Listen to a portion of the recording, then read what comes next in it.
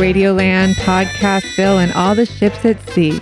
My name is Kate Wolf, and you are listening to the LARB Radio Hour, brought to you by reader-supported LA Review of Books. Joining me today are my co-hosts, Medaya Ocher, the managing editor of LARB. Hi, Kate. Hi. And Eric Newman, the gender and sexuality editor. Hi, Kate. Hi, Eric. And today on the show, we have Errol Morris. Really, really surprising. I didn't realize that Errol Morris knew we existed or knew who we were, but it was... Yeah, and apparently he's a reader. He was telling us that he reads LA Review books. Truly amazing. He's a smart man. Mm-hmm. Oh, yeah. And he doesn't even like LA that much. It's true. I'm not surprised. It's a necessary evil is what I believe he called it. Yeah, it's an East Coaster. But we are so excited to have him here. I'm definitely a hero of mine, so glad we get to talk to him. Yes, let's do it.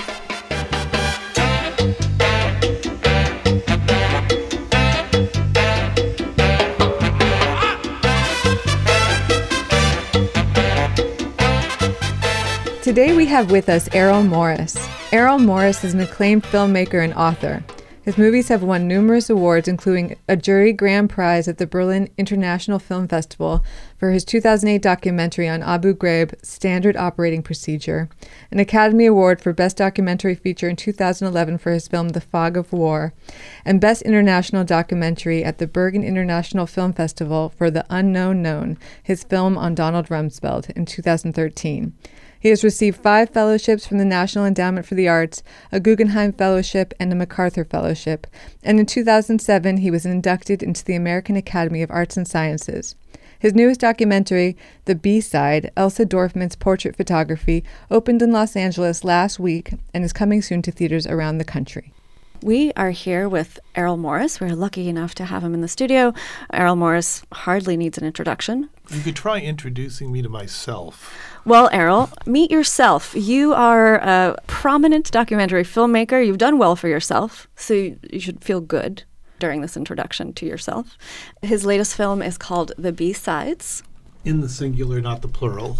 Oh, his latest film is just one B-side, although the film features quite a number of B-sides, counterintuitively from the title. Notwithstanding. And so we are lucky enough to have him here. Errol, thank you so much for coming. Thank you for having me. So maybe let's just start with a description of what this movie is about and who your subject is in the B-side. The B-side is my loving portrait. I think that's a fair description of a close friend, Elsa Dorfman. We both live in Cambridge, Massachusetts. I moved to Cambridge over 25 years ago from New York City. And Elsa and I had mutual friends. And we saw an ad in the newspaper. Elsa was doing a benefit, taking photographs. So we brought our son, Hamilton, over to have his picture taken, his Polaroid picture taken. And that was the very beginning. Hamilton was 4 years old. He's now 30. So oh, wow. We've known them for a while. Yeah, you have. It's hard to summarize a relationship that's gone on for a substantial period of time. What is the summary sentence? I've always admired her work, and I admire it more and more over the years. I see her as a kindred spirit in many, many ways. I'm not sure what the term means, although I use it all the time, this element of self-presentation. Here's what I think it might mean. That people pay to have their pictures taken by Elsa. They come to her studio. They present themselves to her camera. Usually, I would say, invariably in street clothing. Mm-hmm.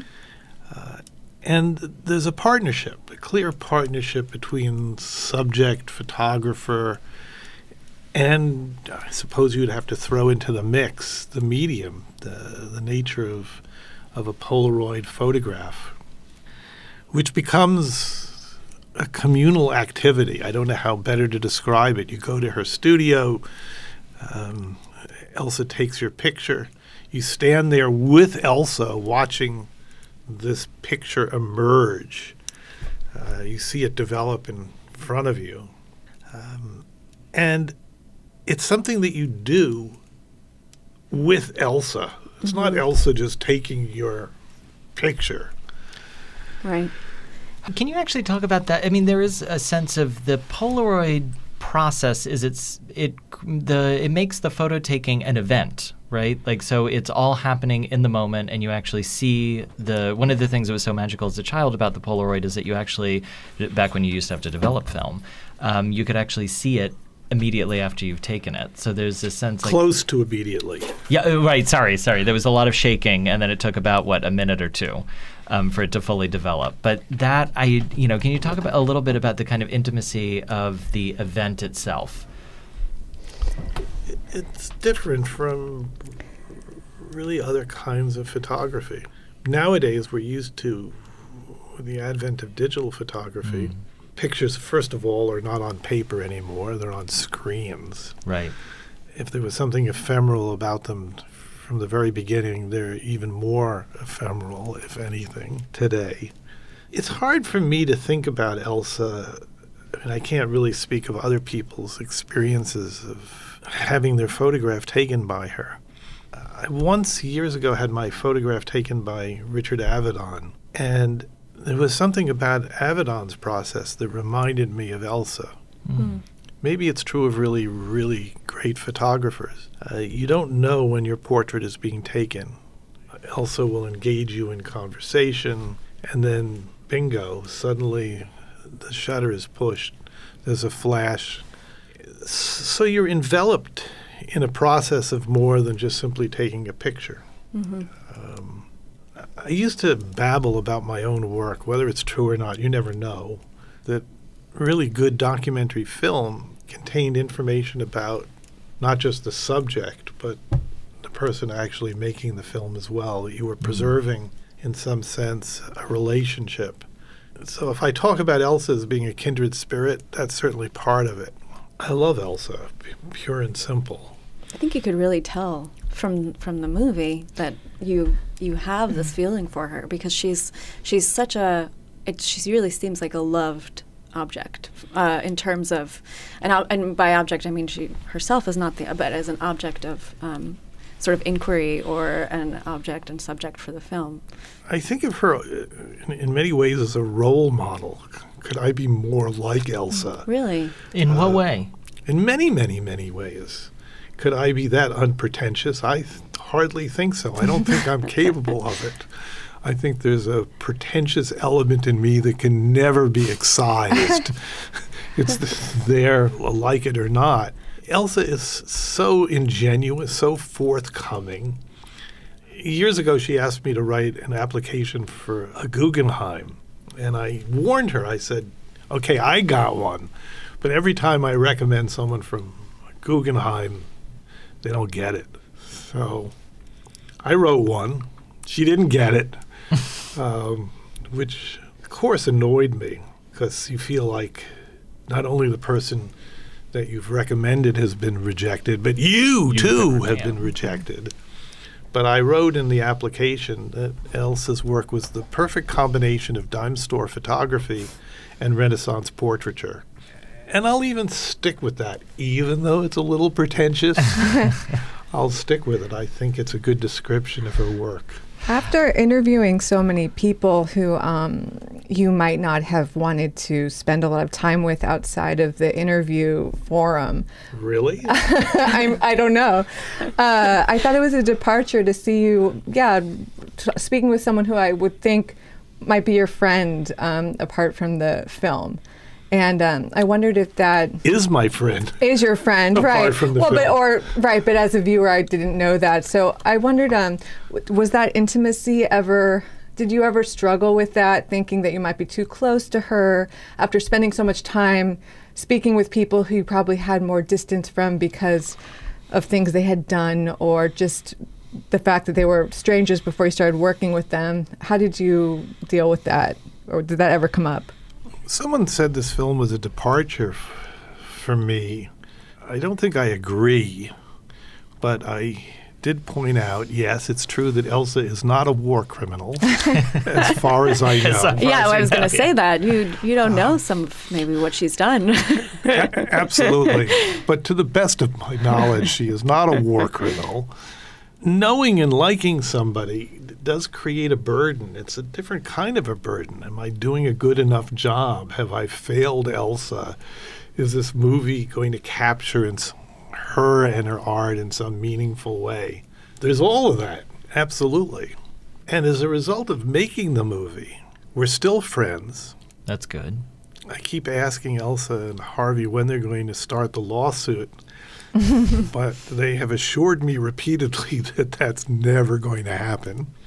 And I see how happy Elsa is watching the film. Was making the film a collaborative process with her? Or did you... Of course. Really, yeah. Did she see the edits? How could it not be? How involved was she in terms of when you were working on the movie? Well, since she's in the movie... Well, she was quite involved. In front of the camera. In front of the camera, that's a level of involvement. Yeah. And entirely forthcoming about material in the house that had been lost, buried, misplaced. She hadn't ever heard, since the time it was first played, the phone recording, Allen Ginsberg calling Harvey and Elsa for the last time. We found these old movies of Elsa roller skating. We found all kinds of things. We found that clip of Elsa with Isaac, Elsa telling her son to wave to the future. Found all kinds of truly wonderful and meaningful things. In that sense, I mean, you've known her for over 20 years, right? Elsa Dorfman, yeah?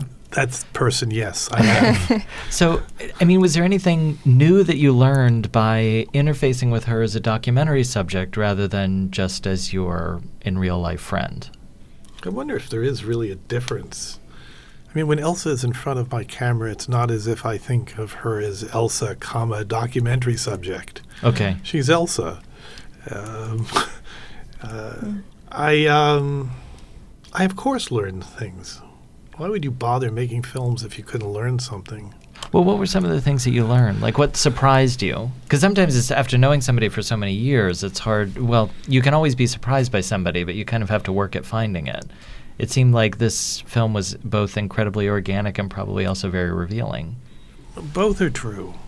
The film clips, material from the past, photographs that I'd never seen before. Her archive is vast. Yeah. There's thousands and thousands and thousands of black and white photographs, thousands of 20 by 24 Polaroids, and on and on and on and on. It certainly reminded me of how much I like her work. Okay. And it became clear, if it wasn't clear already, of why I like her work and why I like her. I mean, she's a photographer. She's also a kind of poet. And her way of describing things is just really nothing like it. You're listening to the LARB Radio Hour, coming to you from Emerson College in the heart of Hollywood. And now for this week's book recommendation.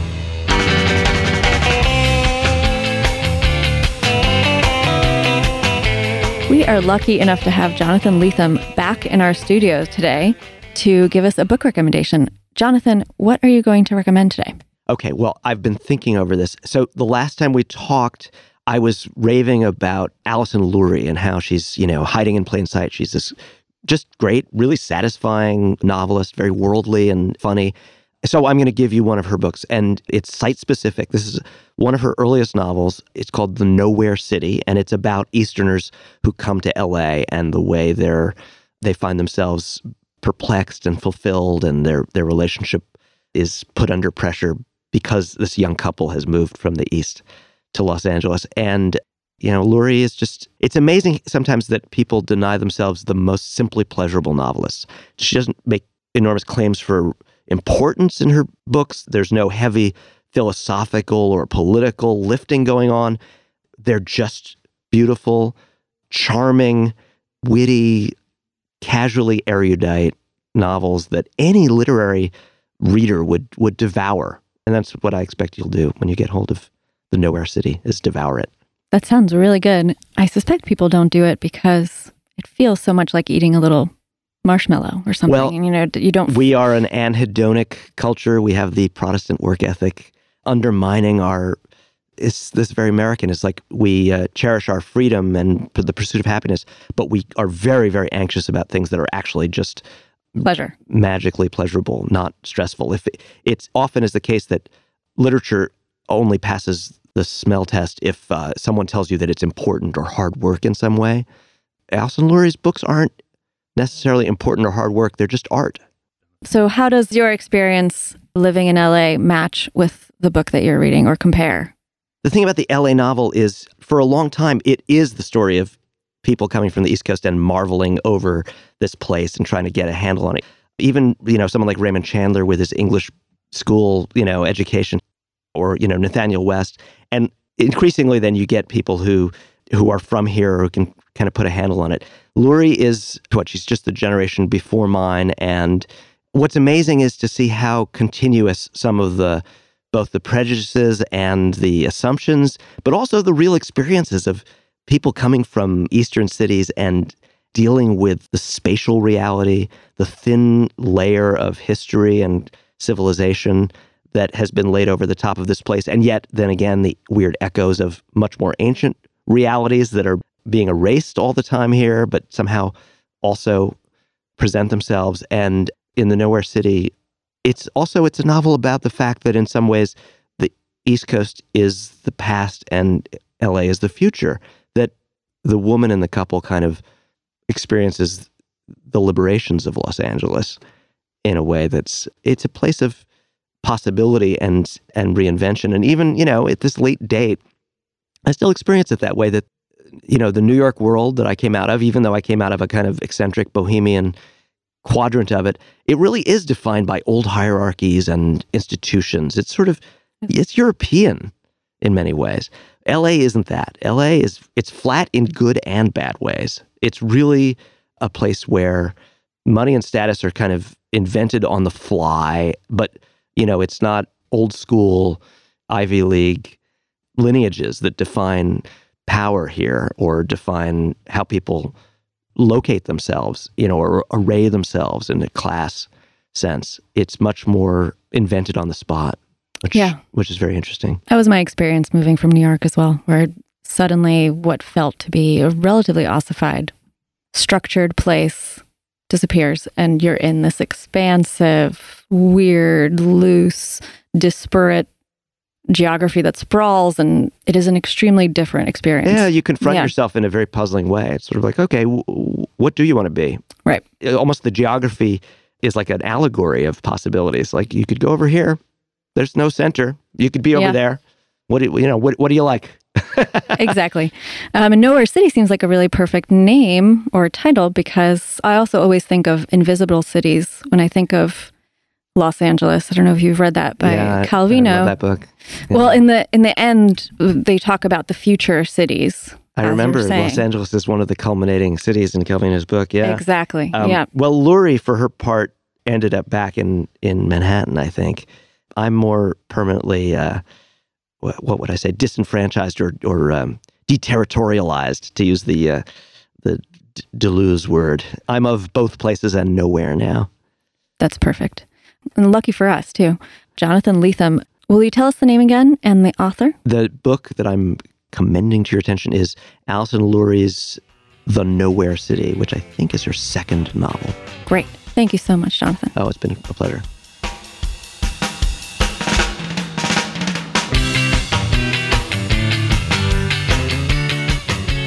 You're listening to LARB Radio Hour.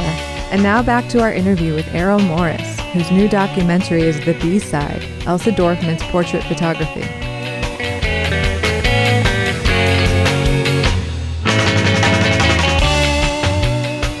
I've read that I've read it described as lighthearted in comparison to your other work, but I actually found that there's... I always think that lighthearted is spelled L-I-T-E or something like that. That's the beer can version.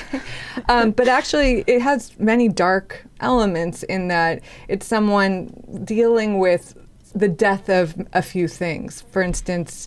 Like everything. Yeah. That would be a few things. All right. I mean, it's someone who seems like they're winding down their life's work, whose medium has basically died, and who's going through lots of people in their life, photographs of people who are no longer around. And so there is a sense of darkness or sadness, melancholy that pervades the film. And it made me wonder what relevance that aspect of the story had for you in particular, or if that was a resonant aspect of the film to you, and even how you have navigated the kind of phasing out of film, if that's something because with Elsa and photography, we don't think of the vast changes in photography over the last 100 years, but the fact that there are now, that someone could practice a medium that just is no longer, is very difficult. She won't be able to take Polaroids anymore, large format Polaroids.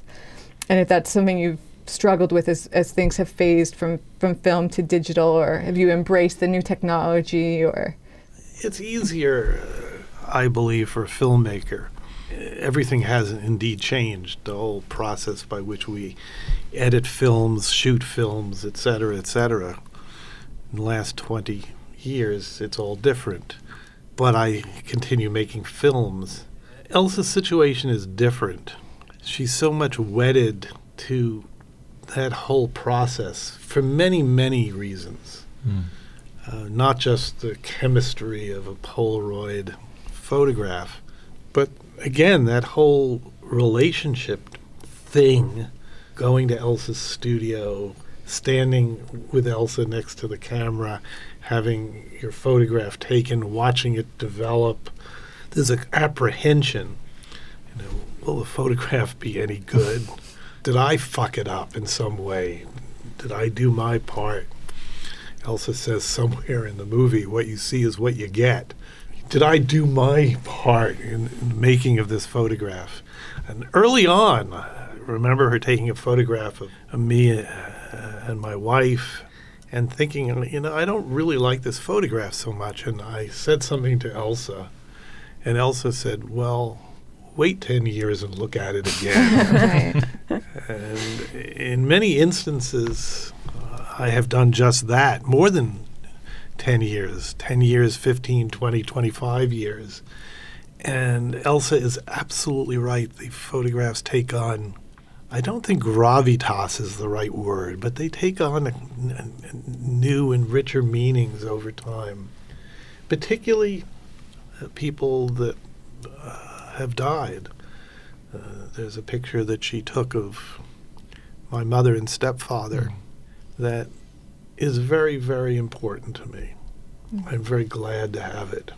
She is so much a Polaroid photographer. I can't really quite think of her without the camera. So I think in that sense it's different.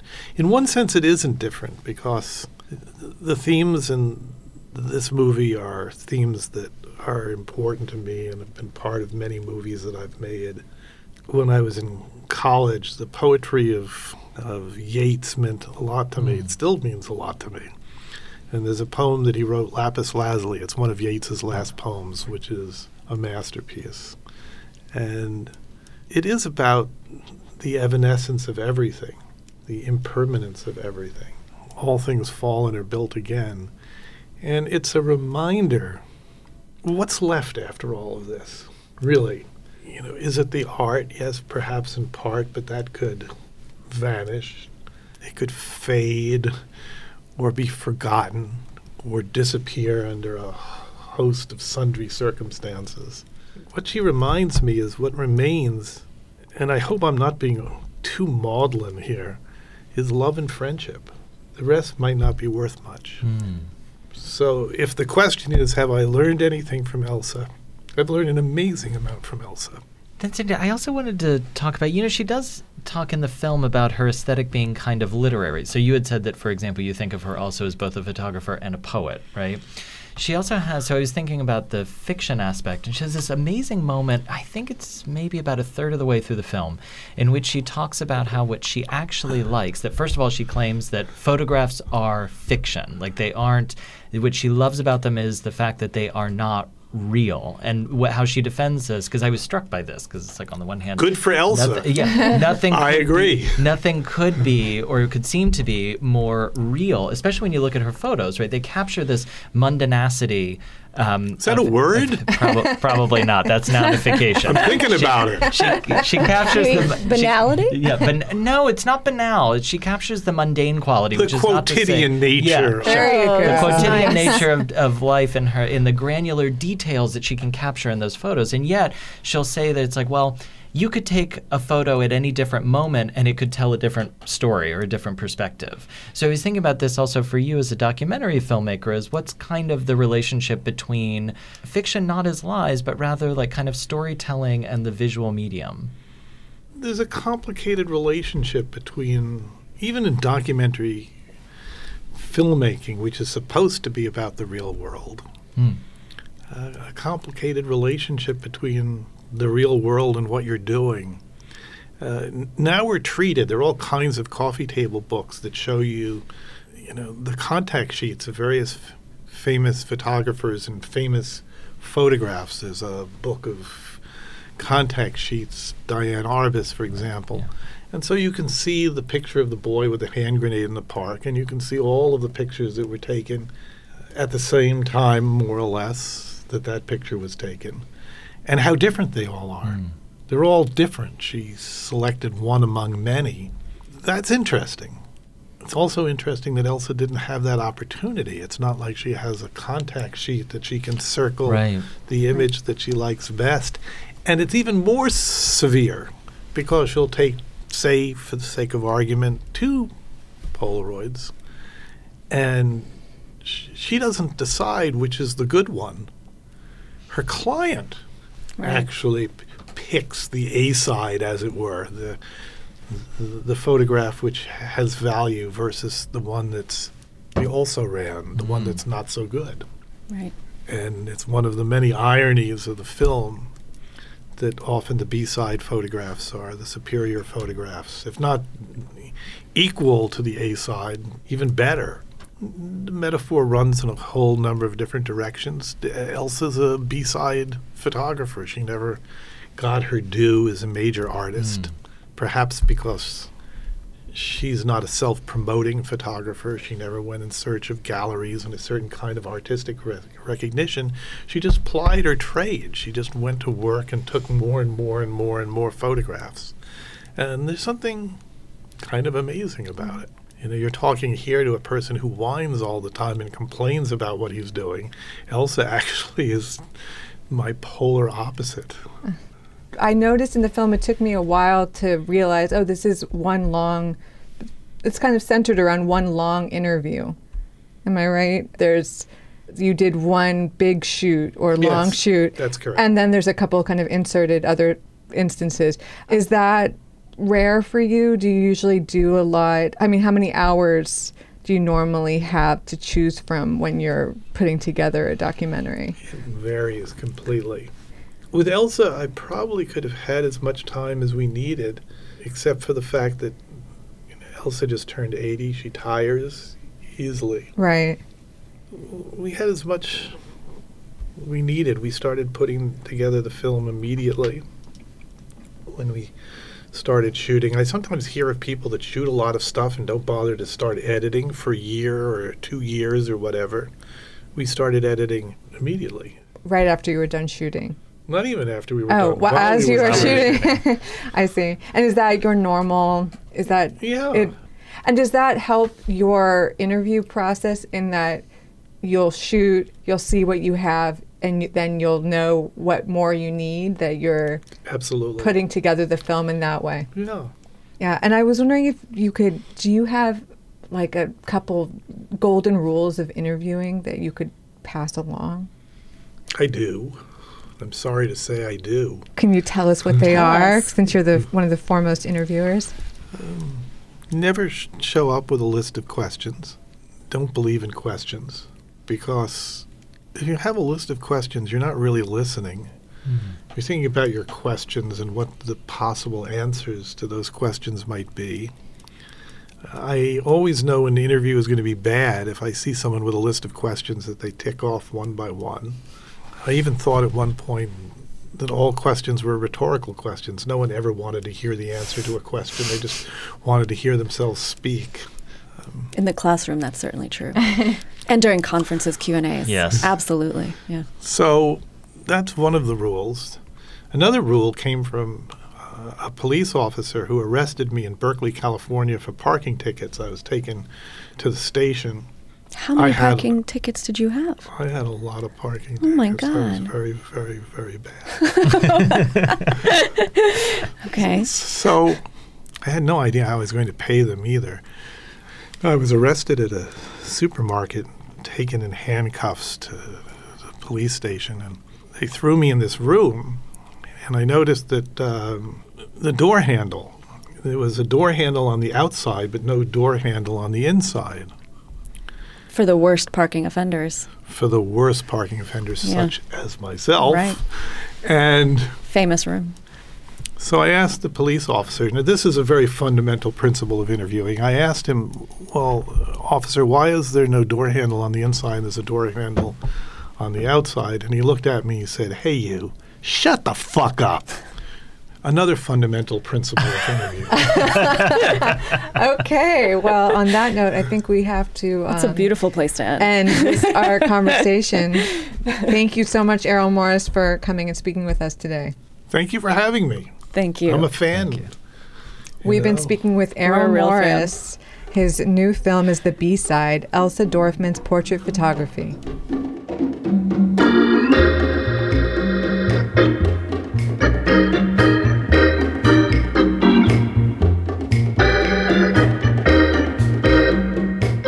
You've been listening to the LARB Radio Hour. Our executive producers are Medaya Ocher and Kate Wolf. Editorial advisor is Janice Rochelle Littlejohn. Our engineer is Ernesto Orellano. Our researcher is Chloe Chapp. Production volunteer is Jake Levins. Special thanks to Alan Minsky, who is no one's moral conscience, for production assistance, and to Emerson College for the use of their beautiful studios. Tom Lutz is the editor-in-chief and publisher of the Los Angeles Review of Books.